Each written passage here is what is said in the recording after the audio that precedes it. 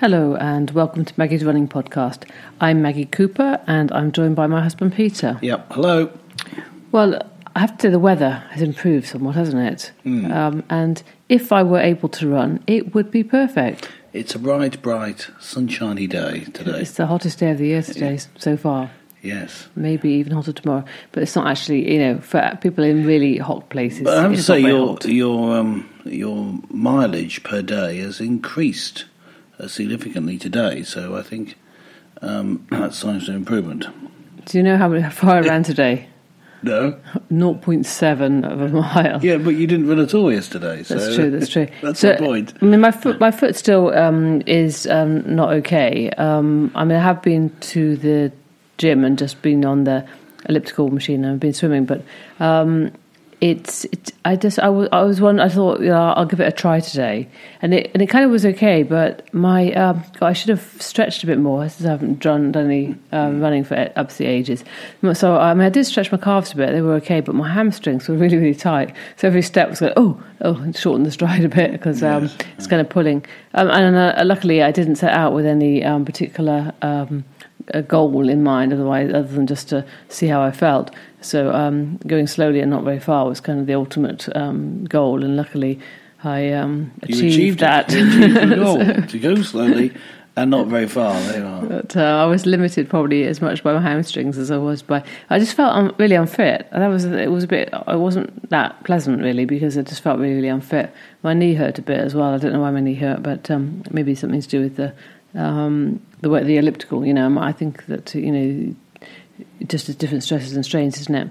That's why I think in a way it's quite a good idea to mix up the training. Not that I'm really able to mix it up that much right now, but when I am able to, I think it is a good idea, because if you're kind of running in a certain way, you're going to put the same stress and strains on those joints or muscles or whatever it is, and you're more likely to pick up an injury. Whereas if you kind of chop and change, I thought it was interesting. I think it was, I don't know whether I mentioned this last time, but the girl that won the night of 10,000 PBs at Highgate Harriers.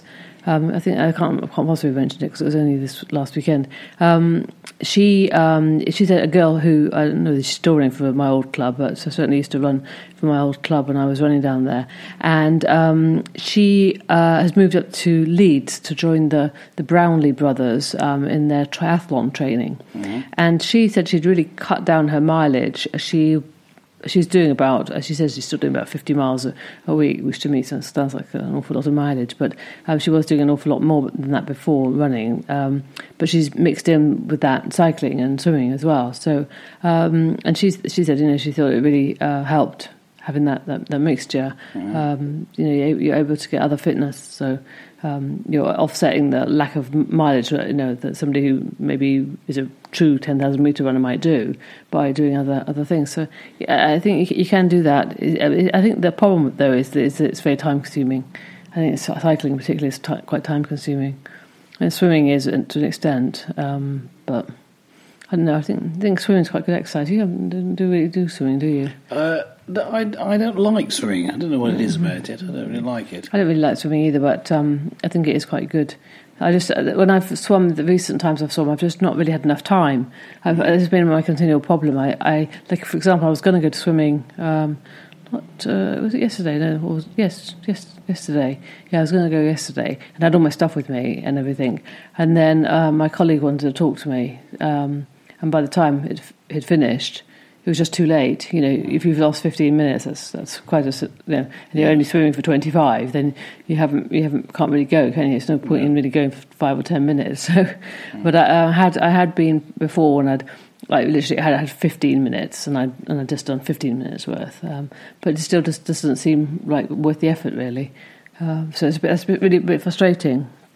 But I have made a big effort to try and just get on the elliptical machine. But I found, I went early in the morning the other day. Yes. And I found the same problem as I have with running, in that my legs just didn't seem to be awake. I found it quite tiresome doing it at that time of day. It wasn't very satisfactory.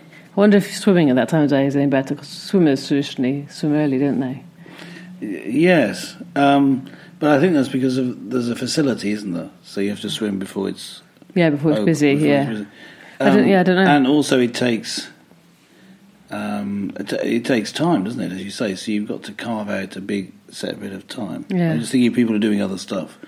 That's the time to do it. I wondered if because in the problem with running and stuff, I don't know. It probably is the same as swimming. It's just like kind of your joints don't seem to kind of feel awake, and it just. But maybe it's the muscles as well. It just seems to take a long time for me anyway in the morning to really feel that I'm running. By mid morning I'm okay, but if I run first thing, it's always slower than if I run later. Because you tend to generally run right first thing, so yes, but it's because I feel queasy if I run after eating. Yeah, at any point in the day, I will have eaten some point in the day, so I need to have fasted, overnight. Oh. I mean, I could fast all day and then run. Yeah, that would be good. That'd be a good way of losing weight, I suppose. But as generally speaking, that's why I run first thing. It's quite good when you're out there, but I don't like getting up early particularly. There is that. Yeah, I just think that it's. I don't know. Some people said that you can train your body to be able to run at that time of day, and I suspect that is true to an extent. I've heard of other people doing sort of interval sessions first thing in the morning. I'm not sure they've been doing them quite at 6 in the morning, but I know a lot of people do get up and run at that time of day. It's interesting, isn't it, how everybody's body is different. And I was thinking about, if you're training people or you're advising people, you can't just assume that they're going to fit into a certain box or a certain mould. I think everybody needs to find out for themselves what is going to work for them. Yeah. And I suspect it's the same with training. Like saying about the girl doing the triathlon training. Maybe that for her is a better training, but it may not work for everybody. Yeah. So so I haven't really got much to report because I've done 0.7 of a mile and that's it. Yes.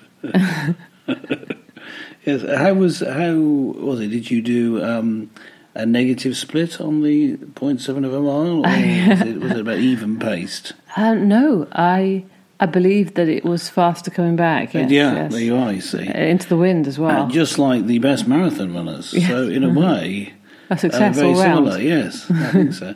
Well, it was a success in that you went out. Well, the physio said just to try something like that, just try maybe 1 mile or something like that. Actually, I probably did run more than 0.7 a mile because I didn't start the watch until I got down the bottom of the hill. And I stopped it at the bottom of the hill. So I actually didn't run back up the hill. I did run down the hill. So I did actually run a little bit further. But yeah, he said just run a short distance and see how it is. And then if it's okay, then you can run further. Because I'd really very much like to be running again. And, I've been in touch with my friend Anne, who I normally run with.